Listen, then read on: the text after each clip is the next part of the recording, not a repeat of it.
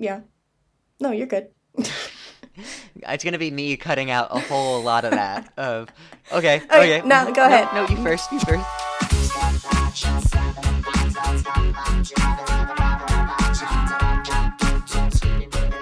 Hello, everybody, and welcome to AdNerdium. I am your host, Patrick Salerno, and with me is a wonderful friend of mine, Mary Sprague. Mary graduated from Washington College last spring, spring of 2020, and was the recipient of the Sophie Kerr Prize, the largest undergraduate writing prize in the country. Mary, how are you doing today? I'm doing great. It's a sleepy day, but I woke up. It is a bit of a sleepy day.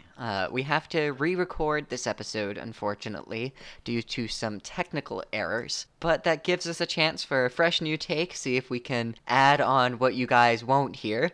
And it gives me a chance to talk to my wonderful friend again. Aw. So this episode is titled Inspiration and Motivation. Two different subjects that intertwine in a wide variety of different ways. Before we get into that, Mary, you just had something accepted into a journal recently. I did. That's exciting. Do you want to tell the viewers about that? It is exciting. So, my prose poem, Anniversary, was accepted into the lit journal Monday night, which can be viewed at mondaynightlit.com. My poem will be coming out in the spring of 2021. I forgot about years past this one. It's been so long. It has indeed. But yeah, be sure to keep an eye on that, and we'll make sure we have a link in our description at the end for people to follow that. So, I'm interested, and I wanted to talk about inspiration and motivation with you because of what you had to do for the Sophie Kerr Prize in particular. Yes. The Sophie Kerr Prize, being the largest undergraduate writing prize, is a very long-term project. You had to tackle this thing without really understanding exactly what would happen after you submitted it. You didn't know if you would be the recipient, you didn't know if you weren't. So, let's first, I guess, for the viewers, what was this project in general, and then what was your project specifically? Sure. So the Sophie Kerr portfolio is put in at the end of senior year, usually in April, and then in early May, the entire English department and the president of the college all gather together and read all the portfolios and pick. This year it was 6 finalists, and then soon before graduation, the 6 finalists have a reading, and the winner, who was decided at that English department meeting, is announced. So the portfolio, for me, I started writing it or collecting it at the end of my junior year. And I used mostly pieces from junior year and then senior year as I wrote them or edited earlier stuff. I guess my inspiration for the portfolio inspiration can come from absolutely anywhere, but specifically for the portfolio, I wrote a lot about traumatic experiences, sexuality, and intergenerational experiences, and how different, how the family interacts with each other. Do It was you fun. have a... I'm glad you enjoyed it. Thank you. Do you have a process when it comes, because I think you're definitely right that inspiration can come from anywhere. And in our last couple episodes on NaNoWriMo, which this is the 3rd episode of, we spent a lot of time talking about how it is a very accessible format, how it is something that is supposed to be almost a democratization of writing. Yeah. For these newcomers, or even returners who might be struggling a little bit, do you have a process or any advice for them about where inspiration can come from, or how to understand that that idea is inspiration and more than just maybe a preliminary thought. Right.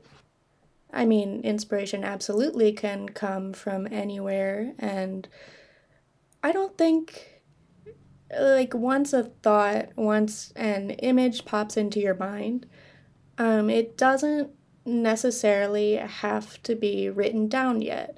You can collect experiences or inspiration from any number of things at any number of times, and then maybe you sit on it for a little while, or maybe you write it down immediately.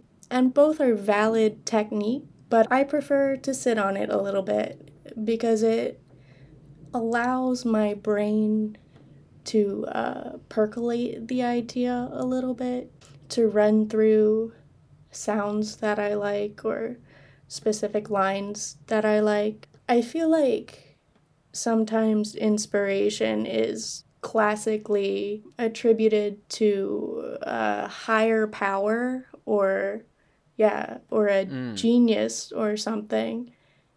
But I really think it comes from everywhere, and any thinking or writing that you do on that idea, that character, is useful and educational, because anytime you allow creative thoughts in your mind or express them in some outer way, you're learning something about yourself and learning how you interact with the world around you. The 2019 Writers Union t-shirt quotes Angel Nafis in "Writing is not done, it is completed in the act of sharing."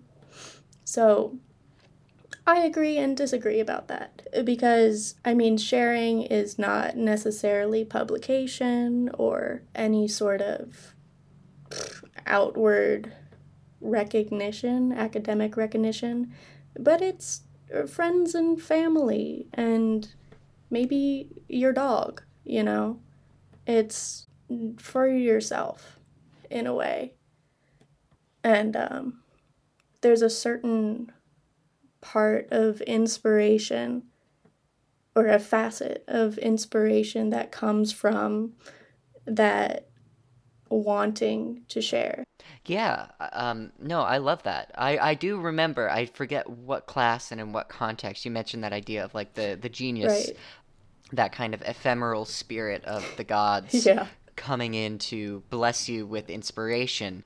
And that certainly was that notion of like that kind of eureka Yeah. moment, that it had to have been some sort of divine inspiration. And if you look at older texts, you see a lot of them rely on this, God in the machine, the Deus Right. Ex Machina, to be there to solve the problem in the Yes. end. I'm thinking Euripides' Medea is a great example of Right. this, where the end is literally Medea flying away in a chariot after having killed her two sons. Spoiler. Um, and that's how this Right. was solved. Or even looking to different Shakespeare plays or other plays of that Mm-hmm. time. In the end, it was the king, right? It was, oh, the king, they saved us, wow, what a noble Right. king. God save the queen, like, wow.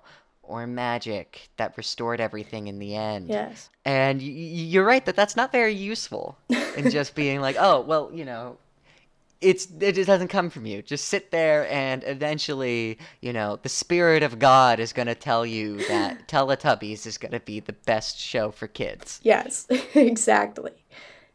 That's not usually the case. No. No, I mean, maybe the inspiration a little bit behind Teletubbies was, I mean, a genuine interest to educate children, or maybe they were thinking it would be the best, and maybe they were relying a little bit on a higher power since they put that baby's face in the sun. Plot twist, that baby is the Machina. Exactly. They are the Deus Ex Machina. Yes. That baby is God. Yeah, yeah, Yeah. that's how it is. Or gosh, what was the name of that other show? It was the bear in the big blue house. Oh Did my you ever God, I watch that loved one? that one. Yes. And they had was it father son or grandfather son and grandmother moon or something like that? Oh, yes. I mean, the I'm gonna moon look it was up. definitely, yeah. The bear in the big blue house. Ugh. So this part's gonna get cut a little bit. uh, characters. Where's the characters? That was a fun show. I do remember liking it. Me too. Cast. I liked the house a lot, and I remember wanting to live in a house like that. And I probably still do. I'll have to So check what the the house looks like. moon, Luna, Mm. was in 108 episodes, but the bear was only in 46. Hold on. What? There has to be maybe there must have been like a second person that played bear. Oh. That like that's the only right? Like that's the only way that Yeah, because the bear Jack is the dog. the whole point. No, how is that can't be right. Is there a different How is bear? Luna in 108 episodes, And but the the bear bear. only in 46? Anyway, that's gonna get cut. Where were we? Very good. Teletubbies. Right. Deus Ex They, Machina. anyway, we look at this inspiration as this magical moment, and I think that can create some frustration Hmm. because there is an expectation that this needs to happen now. Yeah, And why am I not doing good? Well, there must be something wrong because I don't have the answer now. right. Or like in you have to write the great American novel. The next poem that you write should be award winning or Yeah, I mean, I think that's totally true. Is that's what we expect. yeah, we But no, put a lot of pressure on ourselves and the ideas that we have if they quote unquote hold water, you know? yeah, no, I do get that. And hold on, I lost my train of thought because I'm still thinking about Bear in the Big Blue House. That's Um, entirely valid. I think what NaNoWriMo can do, what taking courses in writing can do, and what just writing can do in general Mm-hmm.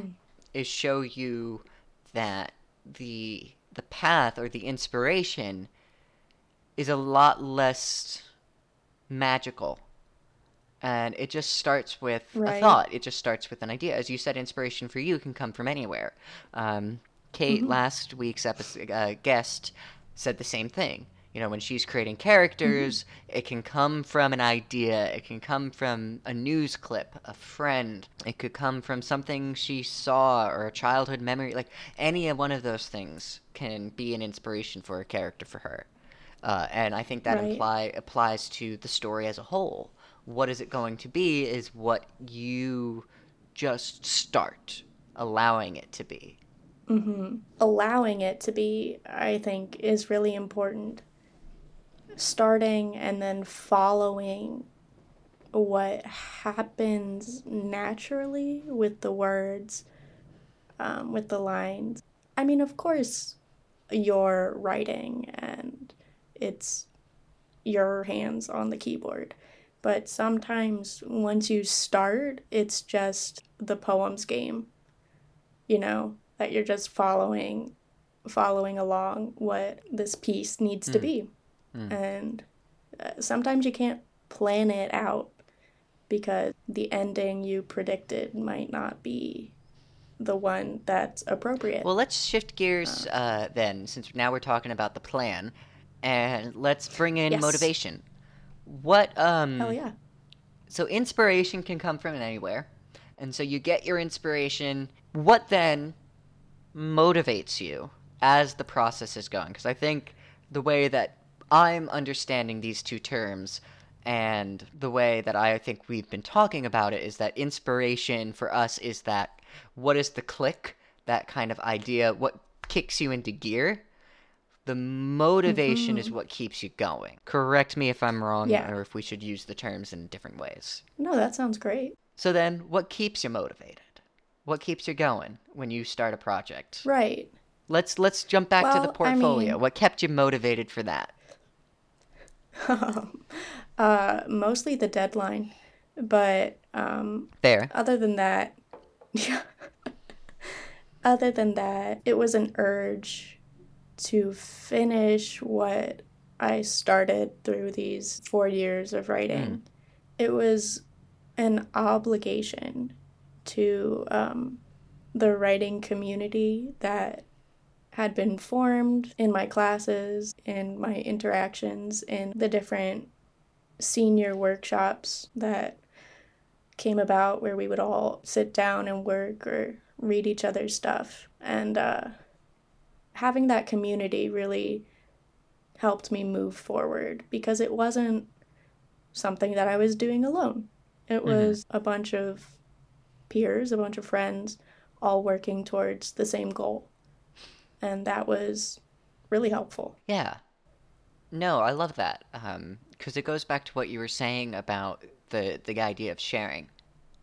Mm-hmm. That there is that act of creation in the sharing, both in that editorial Right. sense, that community sense, but also I think with any story in general, is half of the experience is being an audience member, of being a reader, of being a Yes. recipient of the story, of a Yeah. listener. So that idea of sharing transcends multiple levels of what it means to be a writer. Yes. Absolutely. And I think that's why it's so important to read your pieces out loud, and also why one of the most useful workshops that I took at WAC was a playwriting class where we would come in with our work and then we would choose people to play the characters Mm. and they would read out, yeah, they would read the lines and you just had to sit back and watch them interpret.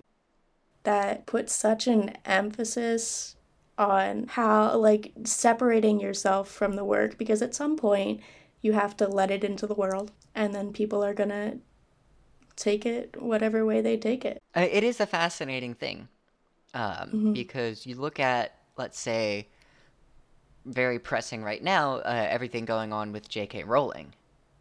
Yeah. And the community that grew up loving her books have almost collectively decided to kick her out of that community. Absolutely. And it's that idea of, can you separate the art from the artist? Can you separate the words from the author?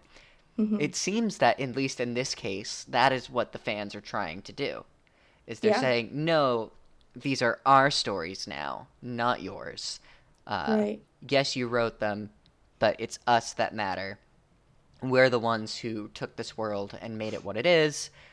We're Mm-hmm. the community that gave this its life. Yeah. And now we're Yeah. going to be the authority on what these stories mean. Right. Yeah, no, that makes total sense. Of course, yeah, when she published the books, she gave them up. And then, although she's tried to amend those stories or change the stories by adding on, the original work will always stand by itself. And nothing about the cursed child can change that. It's a fascinating thing because I understand that stories mean so much to people. And, Mm-hmm. I grew up liking them too, but as you start to learn more about the messages that might have been sent through them, and when those revelations are made to you, you have to ask yourself, is it worth keeping? And Right.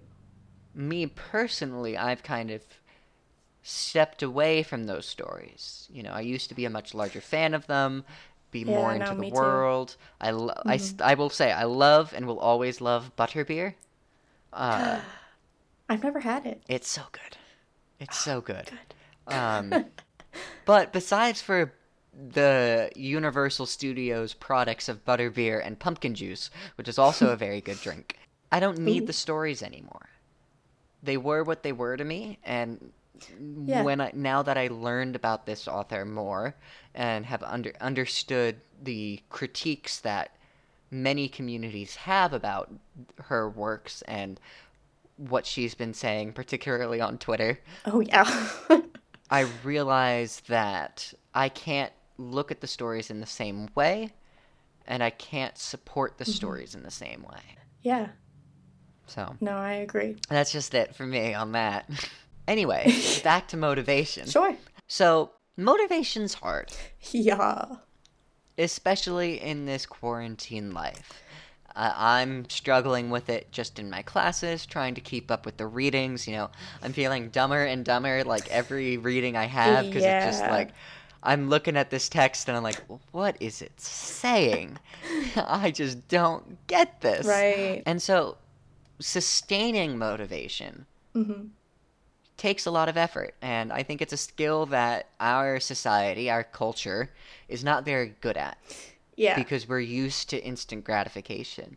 We're used to having what we need at our fingertips. And I'm not saying that to invalidate the hard work and the effort and the care that so many people are showing throughout this pandemic. hmm But I think it's evident that we like things quick.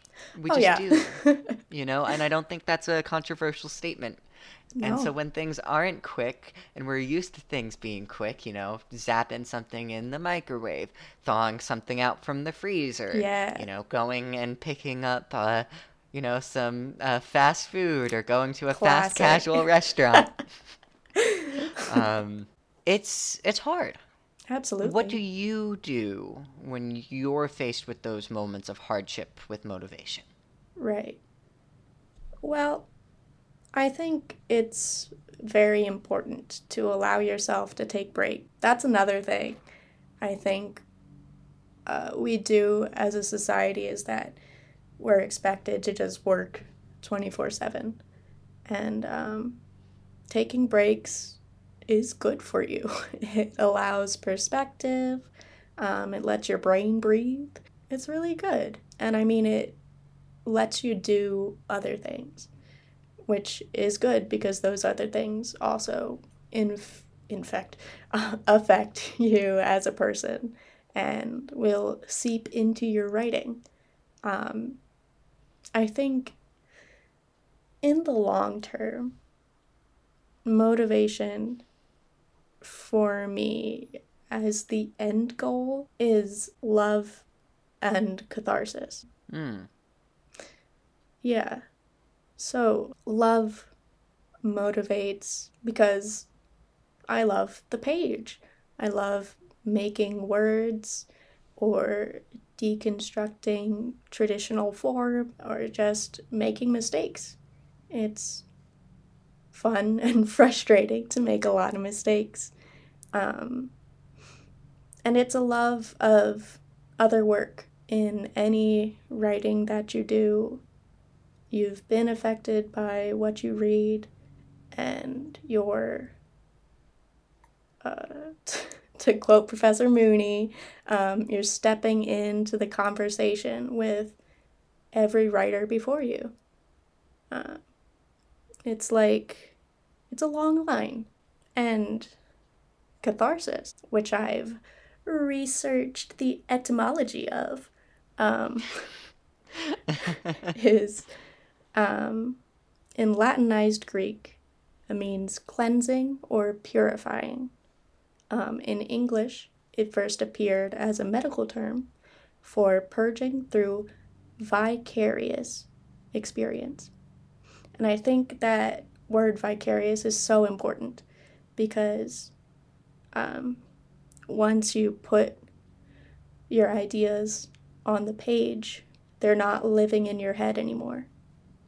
And you can experience something outside of yourself. You can experience and understand the feelings.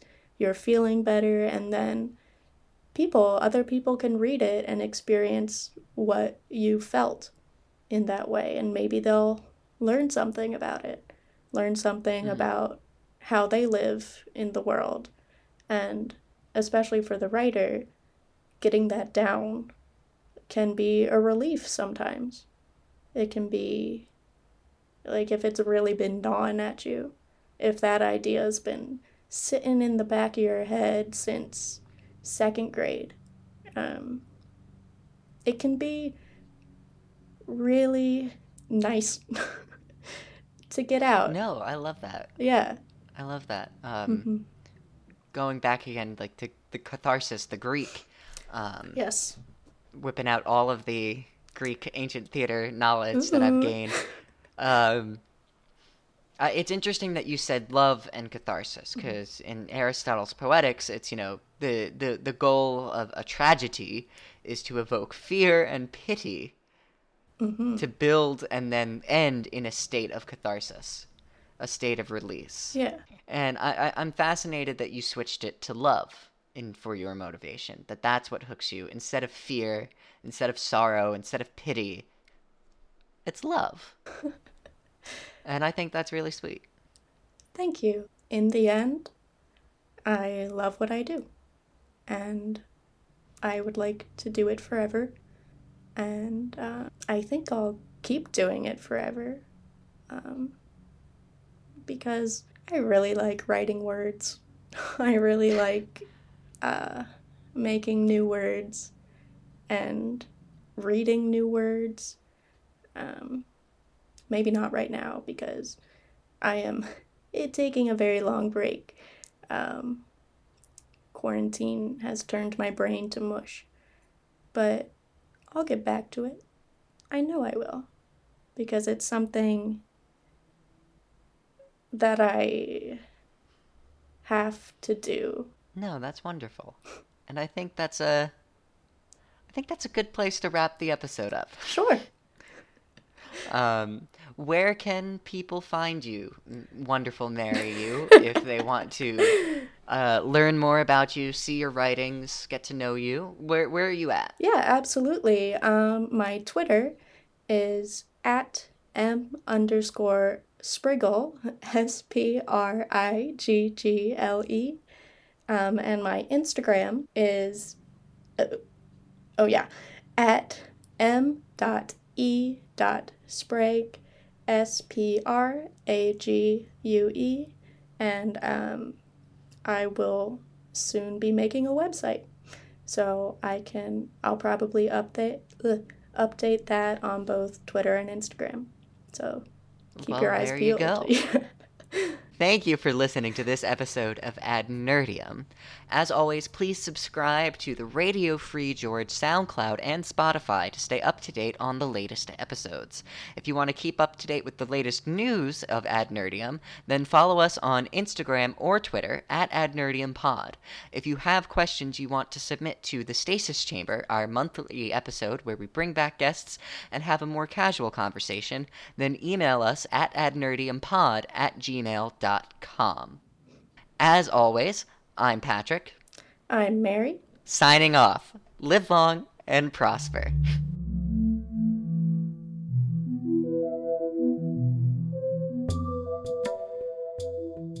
Thank you for watching this episode of AdNerdium, brought to you by Radio Free George.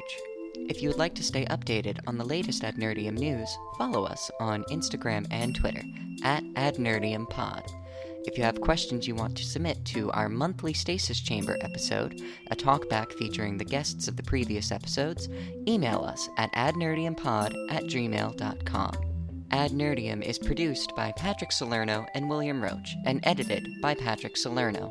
Additional support is given by Eric Body, Evan Gaines, and Risen Means. Be sure to subscribe to Radio Free George's SoundCloud and Spotify for more episodes of AdNerdium and the other Radio Free George content.